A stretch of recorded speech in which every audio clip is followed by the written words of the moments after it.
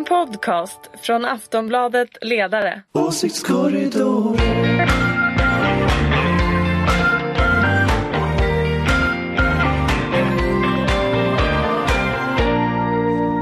Hej och välkomna till Åsiktskorridoren. Vi är inne i advent. Året går mot sitt slut.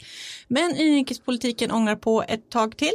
Efter förra veckans utflykt till Rinkeby så är vi nu tillbaka på redaktionen i den lilla studion i Schibstedhuset för ett helt vanligt poddsamtal. Idag har vi med oss Ulrica som är moderat.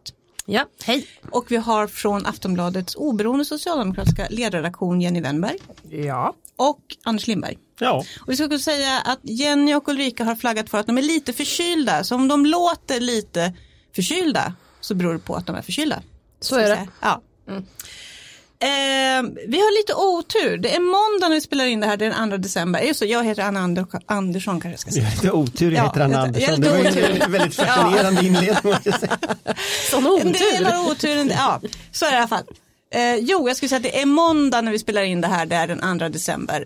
Och imorgon kommer 2 besked som nog kan ge lite avtryck i den politiska debatten. Det är ju så att SCBs stora partisympatiundersökning kommer. Och så kommer den där PISA-rapporten som visar hur det går för den svenska skolan jämfört med... Den är väl onsdag, va? Är det onsdag? Jag tror det är onsdag. Okej, hur som helst, de kommer efter att vi har spelat in det här. Jag tänkte bara så här, värma upp lite grann. Vilken ser ni mest fram emot? SCB eller PISA? SCB. SCB, Jenny? PISA. Anders? Jag vill inte se SCB så att PISA. Du kommer inte undgå den, tror ni. Vågar ni gissa vad som blir huvudnyheten på SCB?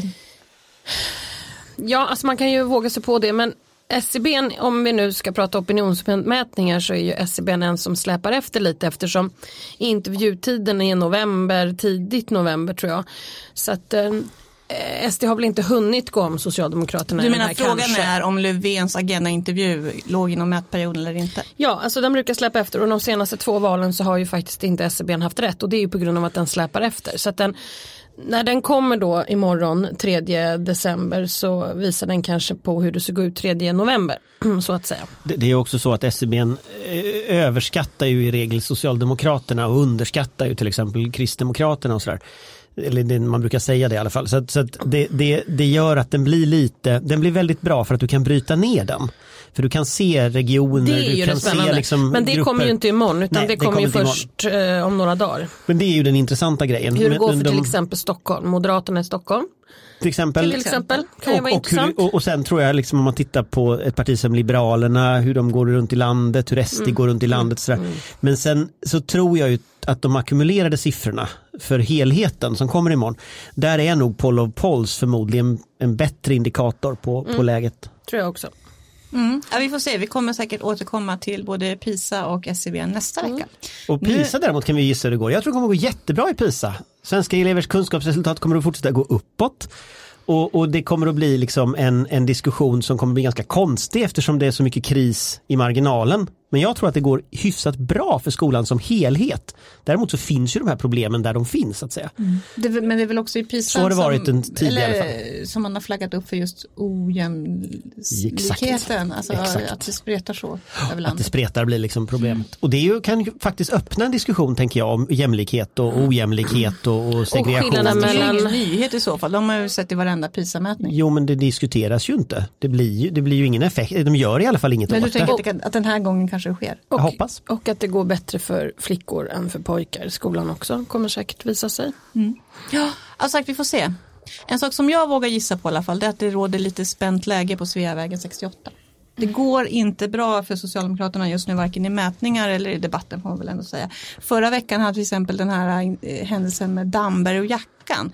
Han först fick skit från vänster för det såg ut när han la ut en bild på Instagram som att han hade ryckt jackan av någon stackars knarkare på stan, och sen fick han skit från höger, han tog bort inlägget och då verkade det som att han var mjuk mot kriminella. Är inte det liksom en tydlig bild av sossarnas predikament just nu? Vad de än gör så går det åt helvete. De är ju väldigt tondöva, så det är väl inte så konstigt. Alltså, att polisen plockar av misstänkta jackor i sig är inte provocerande. De har rätt att göra det. Men vad som är stötande uppenbarligen för människor är ju själva retoriken igen. Som Socialdemokraterna håller sig med. Man verkar inte riktigt förmögen att lära sig heller av de här klavertrampen man gör. Nej, och sen tycker jag det är så konstigt att här har vi då ett parti som sitter i regeringsställning och har tillgång då till allting som går att mäta, alltså Finansdepartementet, Justitiedepartementet, socialförsäkrings, alltså allting från inkomster och utgifter, och ändå inte gör något riktigt reformprogram. Alltså det är ju helt obegripligt. Jag menar att nyheten handlar om Damberg och en jacka när det skulle kunna handla om en bred skattereform. Jag förstår faktiskt inte. Nej, någon sån har vi inte hört talas om. Men är inte det ett av problemen med sociala medier också nu att politikerna allt mer kommunicerar på det där sättet? Att det kommer mycket närmare, och då kanske det är lite mer ogenomtänkt också. Att det liksom rent, alltså mediet lite blir budskapet. Det kan väl ge någon slags skimär känsla av en möjlighet till envägskommunikation. Att man tycker man kan få ut sitt budskap precis som man vill ha det. Så kanske man inte räknar med att det kommer reaktioner. Att folk kan skriva kommentarer och sådär. Nej, men, och jag tänker... Det finns ju någon valanalys som gjordes, inte det här valet utan valet före det, där man konstaterar att så här, Socialdemokraterna är ju för sig aktiva i sociala medier, men de använder ju sociala medier för att prata med varandra. Om man då är van att bara prata med varandra och har gjort det under väldigt lång tid, så är det ju inte så konstigt om verkligheten kanske kommer kraschande mot en som en obehaglig överraskning. Ja, men om man bara håller på med dem grejerna. Jag menar, det är klart att du kan lägga ut saker till sociala medier och också ha en presskonferens om en ny bred skattereform. Så kan ju de olika nyheterna så att säga finnas på lite olika ställen, och så kan ju de som är intresserade av innehållet så att säga kan ju läsa om det, och så kan man ju strunta i jackan i så fall, och så kan ju de som vill hetsa upp sig över jackan hålla på med jackan. Men jag tycker att det är tragiskt när vi har politiker som inte gör de här breda penseldragen utan håller på, och det är säkert jätteviktigt för Damberg att åka polisbil eller se på hur knarket och brottslighet och kriminalitet, det är jätteviktigt att vara mitt i det, men man kanske skulle kunna tänka sig göra fler saker. Men det är väl därför man får respons. För det är det enda som finns att ge respons på. Ja, men det är det jag menar. Men det är det jag menar. Men apropå kommunikation och vad man vill projicera, så vet jag att Anders, du skrev en ledare här förleden där du kallade Socialdemokraterna för Darth Vader. Att det var lite så de uppfattades just nu. Ja, men lite så var det lite faktiskt. Så uppfattades jag vet, och så hade du en chatt i samband med det, med läsarna. Och jag vet att du fick många reaktioner på den, inte minst från socialdemokrater. Vad var det de sa? Vad var det de tyckte? Nej, men jag tror det var en ganska intressant studieexempel, för att det var ju inte så att jag jämförde Socialdemokraterna med Darth Vader, utan jag beskrev liksom verklighetsbilden i partiet jämfört med liksom alla andra människors uppfattning. Och det var utifrån det här fallet där en kvinna, en socialdemokratisk ordförande i nämnd som blev kär i en Sverigedemokrat, blev utslängd. Och att den typen av beteende framstår som Darth Vader. Den framstår som oerhört brutalt, och det är ingen som liksom, ingen begriper vad partiet har liksom i hennes privatliv att göra bland vanliga människor. Medan däremot i partiorganisationen så är det helt självklart uppenbarligen det här. Och jag jämförde de två verklighetsbilderna, och jag fick det var enormt många som engagerade sig i den här chatten. Jag lyckades svara på kanske 70-80 kommentarer i chatten, men det var ju alltså långt mer som vi fick. Flera hundra mer som vi inte kunde svara på. Det var ganska intressant genomgång, därför att dels höll alla med om analysen, även folk som var aktiva i Socialdemokraterna helt uppenbart. Och dels så krävde en väldigt stor andel partisekreterarens avgång. Och det där är väldigt, väldigt intressant liksom reaktion. Varför är det där reaktionen just nu? Varför och för mig så blir det lite märkligt, för jag skrev det i den här chatten också, att jag har lite svårt att se hur det skulle lösa Socialdemokraternas problem. Men det var väldigt uppenbart att det har lite liksom en lösning. Vad tror de att det skulle lösa? Alltså, hon får ju kritik på många sätt, men ett viktigt område, det är ju den här totala tondövheten. Att man inte har örat mot marken. Att en sån sak som det här då i Hudiksvall med det här paret får hända utan att partiledningen ingriper och sätter stopp för det här innan det blir en skandal. För när det har blivit en skandal, då hamnar det i ansiktet på Stefan Löfven. Och normalt sett så är ju partisekreteraren mellan skandalerna och partiledaren. Den gömmer sig ju inte när skandalerna händer. Och det är en väldigt tydlig kritik. Att folk tycker liksom att man måste örat mot marken, man måste liksom lyssna på människor, vara där människor är.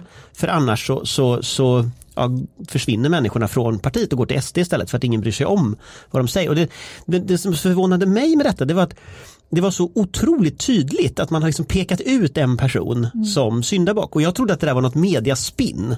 Men det var ju helt uppenbart att det var det inte. Och det är också ganska tragiskt att det alltid ska vara så att partisekreteraren måste avgå varje gång någonting inte går bra. Alltså det blir ju den personen som blir någon slags målvakt i ett parti. Den som ska liksom ta skiten från partiledaren så att säga. Men jag tror ju inte att Båstad skulle avgå kommer jag alltså inte lösa ett enda problem. Däremot kanske man behöver addera människor som har erfarenhet och kan den politiska hantverket. Min erfarenhet, nu kan jag inte göra det här lika bra som Anders när det gäller Socialdemokraterna, men min erfarenhet är att många gånger så är det väldigt många falanger i olika partier, olika små sekter i den stora sekten så att säga. Och sen är det då någon som tar över det här, någon som blir då kungen, partiledaren. Och bara för att några kommer från andra familjer i släkten så att säga, så kan man inte ta in folk därför att det är prestige. Någon slags stamtänkande. Ja, alltså det blir väldigt knäppt istället för att ta in folk som faktiskt har erfarenhet av vissa saker som kanske är jättedåliga på andra saker. Men just rädda ett parti, hantera hur man bygger en reformpolitik, det som väljarna faktiskt efterfrågar istället för jackor på stan och sånt där. Jag tror att det snarare är så att Socialdemokraterna möjligen kanske skulle behöva ta in folk som har hållit på i regeringskansliet under de här 65 av 74 åren som man ledde och som kanske är ganska gamla idag men som kanske har en del idéer om vad man behöver göra för att lösa det, därför att det här floskler, sociala medier, och nu pratar jag faktiskt inte när jag låter så här bara om Socialdemokraterna utan hela det politiska samtalet idag som inte egentligen handlar om politik utan det handlar om någonting annat. Vi måste bort från det och då måste tror jag att Socialdemokraterna snarare behöver addera kunskap och erfarenhet tillbaka till sina rötter så att säga. Fast det måste jag bara säga, den där idén att liksom man ska anställa en utredare. Jag säger inte att man ska anställa en utredare. Nej, utan nu pratar jag om en riktig partist som kan partiet. Jo. Därför att en riktigt bra partisekreterare är ju en person som reser runt i landet, äter bullar med tanter, dricker sprit med farbröder som chefar för den ena eller andra. Men alltså det är så här det funkar. Och då behöver du ha någon som verkligen har jätterespekt med sig runt om i hela landet. Det är så du samlar armadan. Men det är väl lite sorgligt kan man ju också tycka att socialdemokrater tror jag att partiets största problem är partisekreteraren. Man kan tycka vad man vill om den nuvarande. Någonstans är ju en bra partisekreterare en sorts bonus för ett parti. Men att göra sig av med Rådström Båstad kommer ju inte att lösa några som helst problem för Socialdemokraterna. Och att man blir tydligare kommer inte att lösa några problem för Socialdemokraterna. Vad man behöver är ju precis som vi har pratat om tidigare, en reformagenda som faktiskt människor kan se resultatet av i sin vardag. Man behöver rejäla satsningar. Ja, för det var väl också en kritik som hade kommit mot Socialdemokraterna, den här mellanvalsstrategin som verkar handla mer om att skruva på kommunikationen än på innehållet. Alltså jag roade mig för ett tag sedan att lägga ut en liten poll i Twitter, så här, vems fel är det att Socialdemokraterna går dåligt, och då hade jag ett alternativ som var partisekreterarens fel och ett alternativ som var januariavtalets fel, och alla trodde att det var januariavtalet. Så att jag menar, jag tror inte de löser någonting med att avsätta partisekreteraren, men däremot så tror jag att en mellanvalsstrategi som hade handlat om politik, kanske till och med kriminalpolitik om det nu är väljarnas viktigaste fråga, om man nu vill fokusera på det. Man gör massa saker, Rimfrost händer, alltså det är inte bara Micke Dambergs Instagram-inlägg som händer, det händer ju en oerhörd massa saker på riktigt på marken. Och det är klart att Socialdemokraterna skulle kunna berätta berättelsen.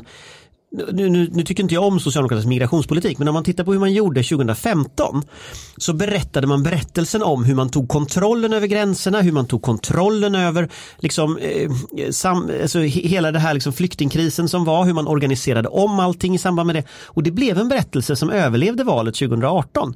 Och man kan köpte folk den berättelsen? Tillräckligt mycket för att Socialdemokraterna sitter kvar i alla fall. Och jag tror att på många sätt så är dagens kris inom kriminaliteten är liksom denna mandatperiods flyktingkris på ett sätt. För man känner samma känsla, staten tappar kontrollen och så vidare. Och det är klart att man skulle kunna lära sig hur man tänkte då. Och då tänkte man verklighet.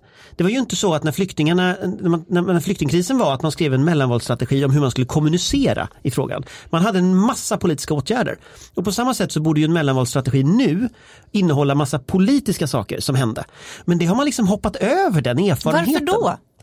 Jag tycker det är svårbegripligt. Det är svårbegripligt faktiskt, därför att, och jag har sagt det förr, alltså när en partisekreterare går ut och säger att vi har haft fel med vår kommunikation och vi ska bli tydligare, då har man alltså ingen aning alls om vad man ska göra. Och det här är ingen partifärgsgrej, utan det är aldrig fel på väljarna eller din kommunikation, det är bara fel på dig själv och ditt innehåll, eller avsaknad av innehåll.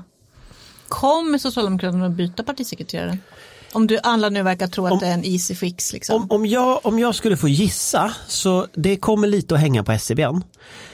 Det kommer också att vara så att det beror lite på hur mycket krisinsikt man faktiskt har. För det är ju en enkel lösning på ett svårt problem som inte kommer att lösa något. Men det ger ju en liten respit. För falangerna får hålla på och bråka en stund om vem som det ska vara och så. Men jag tror man gör sig själv en otjänst om man tror att det handlar om personfrågor. Så jag skulle ju hellre se att man bara släpper den diskussionen och sen går in i liksom politiska sakfrågor och på riktigt liksom kommer med politiska förslag. Men det måste ju, precis som Ulrica har sagt 71 000 gånger här, de måste ju finnas först. Och där känner väl jag lite att man kanske skulle anställa en utredningsavdelning då som tar fram det. Man kanske skulle samla folk som kan det här. Man kanske skulle liksom tänka bredare. Och där tror inte jag att det finns en krisinsikt idag. Alltså är det en bunkermentalitet? Är det handlar om? Sitter sosseledningen i en bunker? Ja, det är väl ganska uppenbart eftersom man lirar så dåligt med verkligheten och inte klarar av att riktigt kommunicera med svenskarna. Vilket ju har blivit ganska uppenbart under den här hösten. Så det skulle jag nog, det är nog en rimlig analys i alla fall. Om vi går tillbaka då till det folk gissade i din poll med januariavtalet. Är det inte det lite handlar om då? Är det inte därför de kanske sitter i sin bunker? Därför att de har lite svårt att stå upp för det? För det är ju inte sossepolitik. Nej, det är det ju inte. Och jag tror ju att antingen så sätter man ett ultimatum nu på samarbetspartierna, Centern och Liberalerna, om att nästa budget måste faktiskt måste utjämna klyftor, måste ge pengar till välfärden. Eller så tror inte jag man kan sitta kvar den här regeringen. Det går liksom inte Du tänker redan tilläggsbudgeten i vår eller?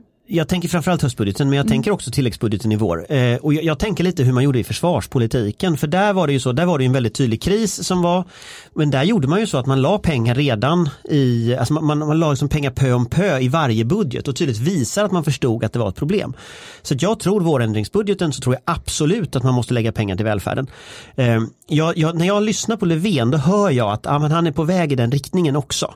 Men sen handlar det ju om att ändra budgetregler och sånt. Så att man kan liksom använda mer pengar av de pengarna man redan har. Finns det något som tyder på att det håller på att hända då? Ja, Magdalena Andersson har ju sagt att man ska gå mot en form av balanskrav snarare, där man då kommer att kunna använda mer av statens pengar och inte betala av på statsskulden och så. Så att det är klart att det finns en sån diskussion. Men jag tror att det är ganska bråttom. Och jag tror att det här kan sluta väldigt illa om man inte ganska snabbt lägger om politiken och också visar att man har förstått att man gjorde fel. Alltså visa att liksom, den krisen kommunerna har, den är oacceptabel. Det går inte. Men de har ju inte, det finns ju inte majoritet för en socialdemokratisk politik i Sverige. Nej, men det finns ju läge att verkligen pressa Liberalerna och Centern i alla fall just nu. Tror du det? Ja, det tror jag absolut. Om man tittar på Liberalernas opinionsläge, om man tittar på hur illa deras politik matchar verkligheten när vi har liksom de enorma problemen i välfärden som man kan se nu. Så det är väl en politisk möjlighet att faktiskt ställa krav. Men finns det inte en ganska stark falang inom just Liberalerna som tror att lösningen på deras problem, alltså de har ju mätning efter mätning nu under spärren, är att lämna januari, alltså att inte backa upp den här regeringen helt enkelt. Finns det inte en risk att det händer då? Då har man ju inte majoritet längre. Men då kanske man får konstatera att man får välja här liksom, och att det får väl vara som det är med den saken. Det är ju också så, man ska inte glömma det att SD, KD och M blir ju också allt mer radikala. Och de försvinner från mitten i allt snabbare takt. Och det innebär ju någonstans att jag är inte så säker på att COL kan vända sig dit heller. Utan den radikaliseringen den blir större och det kanske är så att Stefan Löfvens bästa vän är den självradikaliserande kraften som ligger i liksom den konservativa sektorn. Detta är väldigt svårt, men jag har väldigt, väldigt svårt att se att Socialdemokraterna ändå skulle ge upp regeringsmakten och inte se till att ha kvar den i alla fall. Så att jag tror att det är säkert de kommer helt fortsätta med det här liksom. Ja, eller någonting, men samtidigt så är det ju så här att både delar av Liberalerna och hela Centern vill ju inte se att SD får något inflytande i alla fall. Så att vad har man att... Alltså det är ju välja pest eller kolera här på något sätt. Men och där är det nog ändå viktigt tror jag att komma ihåg att även om vi pratar om vad partierna vill och är så har ju opinionsundersökningar visat att både Liberalerna och Centerpartiets väljare faktiskt inte vill se dessa två partier närma sig SD och ta makten med deras stöd. Det är väl också en faktor som man bör väga in när man analyserar huruvida Socialdemokraterna och verkligheten kan pressa Centern och Liberalerna i en annan riktning än dagens politiska riktning. Och sen får man inte glömma, det är faktiskt 3 år kvar till nästa ordinarie val. Det är en vecka är lång tid i politiken. En intervju i Agenda ändrade kartan. Det är klart att det kommer att hända miljarders saker. Det kommer hålla så många intervjuer i Agenda. Det kommer att hända så många saker som kan ändra den här kartan för alla partier. Va? Så att jag tänker någonstans ändå, när du frågar liksom, kan Socialdemokraterna göra det? Jag tror att man kan det. Jag vet inte hur mycket problem som måste hända först. Men jag tror att man kommer att kunna det. För man har en väldigt, väldigt stark liksom, överlevnadsinstinkt också. Och jag är inte lika säker som Ulrica på att man kommer att hålla kvar till regeringsmakten till varje pris. Göran Persson, han brukade alltid säga det när han satt att leder man en minoritetsregering måste man ha en lätt packning. Och jag tycker att Stefan Löfven har varit som bäst när han har ställts inför hot om en direkt reaktion som Transportstyrelsen eller så. Och där har han varit helt fantastisk. Och jag tänker att det är klart att han kan också sätta krav eller sätta liksom, hårt mot COL, men också i kunskapen om att den på något sätt mittenvänstern har ändå en chans att liksom sitta över tid. Men jag menar, vågar man ingenting, då är man ju rökt. Om man ska riskminimera sig genom den här mandatperioden, då kommer ju sossarna ha... Fast det är väl det Socialdemokraterna ägnar sig åt under ganska lång tid. Men det är inte bara Socialdemokraterna utan hela... Nej, precis. Men de väcker ju inte människors känslor. De väcker inte deras passion därför att de själva inte är passionerade. Och det här är väl klart att det är ett jätteproblem för ett parti som någonstans ska stå för solidaritet och rättvisa och frihet för människor. De är för mycket byråkrater idag och för lite politiker. Det var väl jag har mycket svårt att tro att någon går med i SSU för att hålla liksom budgetramar. Att det är det som är... Men det är en kombination, det är en väldigt olycklig kombination mellan byråkrater och banan- och tårtmänniskor. Du vet... Vad är en banan- och tårtmänniska? Men det är såna här som tror att man kan vinna val på affischer, ballonger, bananer och tårtor. Jag har varit med om flera situationer när det som man vinner 4-åringar. Ja, alltså under eurokampanjen så var då vi myntade det här uttrycket därför att jag blev uppringd när jag var presschef på Moderaterna av den här stiftelsen Sverige i Europa som tyckte jag skulle göra vissa saker, olika grejer. Och då ringde de bland annat om att jag kunde ge tårtor till redaktionerna med svartgrädde på de länder som inte var med i euron och vitgrädde. Jag trodde jag var med i dolda kameran hela tiden och det var... Och sen kom det bara, flög det på massa sån här. Och sådana människor är ju väldigt kreativa och duktiga på vissa saker. Men det kanske inte är jättemycket har med innehållet i politiken att göra. Och det kanske inte alltid är så att en banan som delas ut leder till ett samtal som man vill ha. Och det känns ibland som väldigt många i det politiska samtalet idag är en kombination av byråkrat, alltså jag sitter alltid här för jag har alltid suttit här, i kombination med banan- och tårtmänniskor, och då blir det sociala medier av hela slanten och väldigt, väldigt färre skattereformer. Så är det ju. Hörrni, vi ska drastiskt byta ämne. En sista grej ska vi hinna med också. Camilla Läckberg av alla människor är en av flera kvinnor som har startat en Hedda Care, en helt privat vårdcentral i Stockholm. 2490 spänn för ett gynbesök, 500 kronor för att få ett recept utskrivet. Det här har väckt reaktioner, men är inte det en väldigt väntad utveckling? Jo. Om det är långa köer, för det är inte konstigt att folk med pengar betalar sig förbi. Men det är ju helt uppenbart att de som har väldigt bra betalt kan ju tycka att det här är väldigt bra, men det är ju en oroväckande ett symptom på att det verkligen inte verkar funka i primärvården. Så är det ju. Ja. Men det är väl helt väntat. Alltså om man är småbarnsförälder i Stockholms län så vet man ju att den här vården fungerar ju överhuvudtaget inte. Och det är klart att den funkar ju säkert jättebra för människor som har riktigt allvarliga problem. Det visar ju liksom mätningar och så. Men just den här typen av vanliga saker som man som småbarnsförälder vill söka vård för, man vill kolla vad det är, man vill vara på den säkra sidan, funkar ju aldrig. Och det sträcker sig ju. Och jag skulle säga att det har blivit värre det senaste året, men det har liksom inte funkat på många år. Och jag menar, säg den barnfamilj som inte har suttit på barnakuten någon natt och väntat, och sen inser man på morgonen att det fanns ingen läkare överhuvudtaget, så det är ingen som har träffat läkare, för den var ivägskickad till någon förlossningsavdelning. Och det man har suttit och väntat när man har trott sig komma framåt i kön, det är att folk har gett upp och åkt hem. Så att jag menar, den typen av upplevelser har ju alla.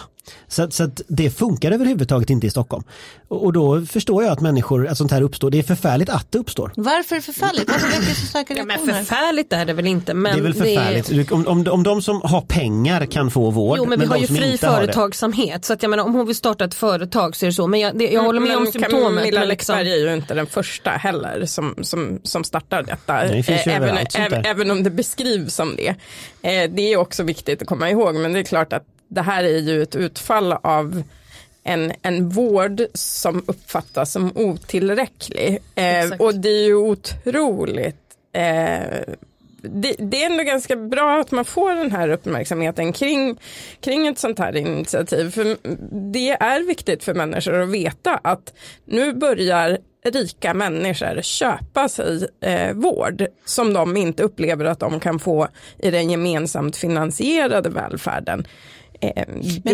Det är en väldigt farlig utveckling. Men är det inte ett problem också, det är lite grann som Anders var in på, alltså jag har all förståelse för att föräldrar vill kolla upp saker med barn, men är det inte då att folk liksom överkonsumerar vård lite grann och går särskilt lite för i storstäderna och högutbildade det kan absolut vara det att folk överkonsumerar vård, men jag tror det finns en opt-out här, och det är att om inte de stora grupperna i samhället som kan betala sig förbi får den vård som de vill ha, för vi pratar inte någon särskilt avancerad vård, vi pratar om att det i alla fall i den umgängeskrets som jag finns i, som består av småbarnsföräldrar, så har man en gemensam bild av att man kommer inte fram till vårdcentralen, ingen svarar i telefon, när man kommer fram är det 15 minuters tid och man hinner inte med, och det finns liksom i stort sett inte ett fungerande system, det här första instansen på något sätt.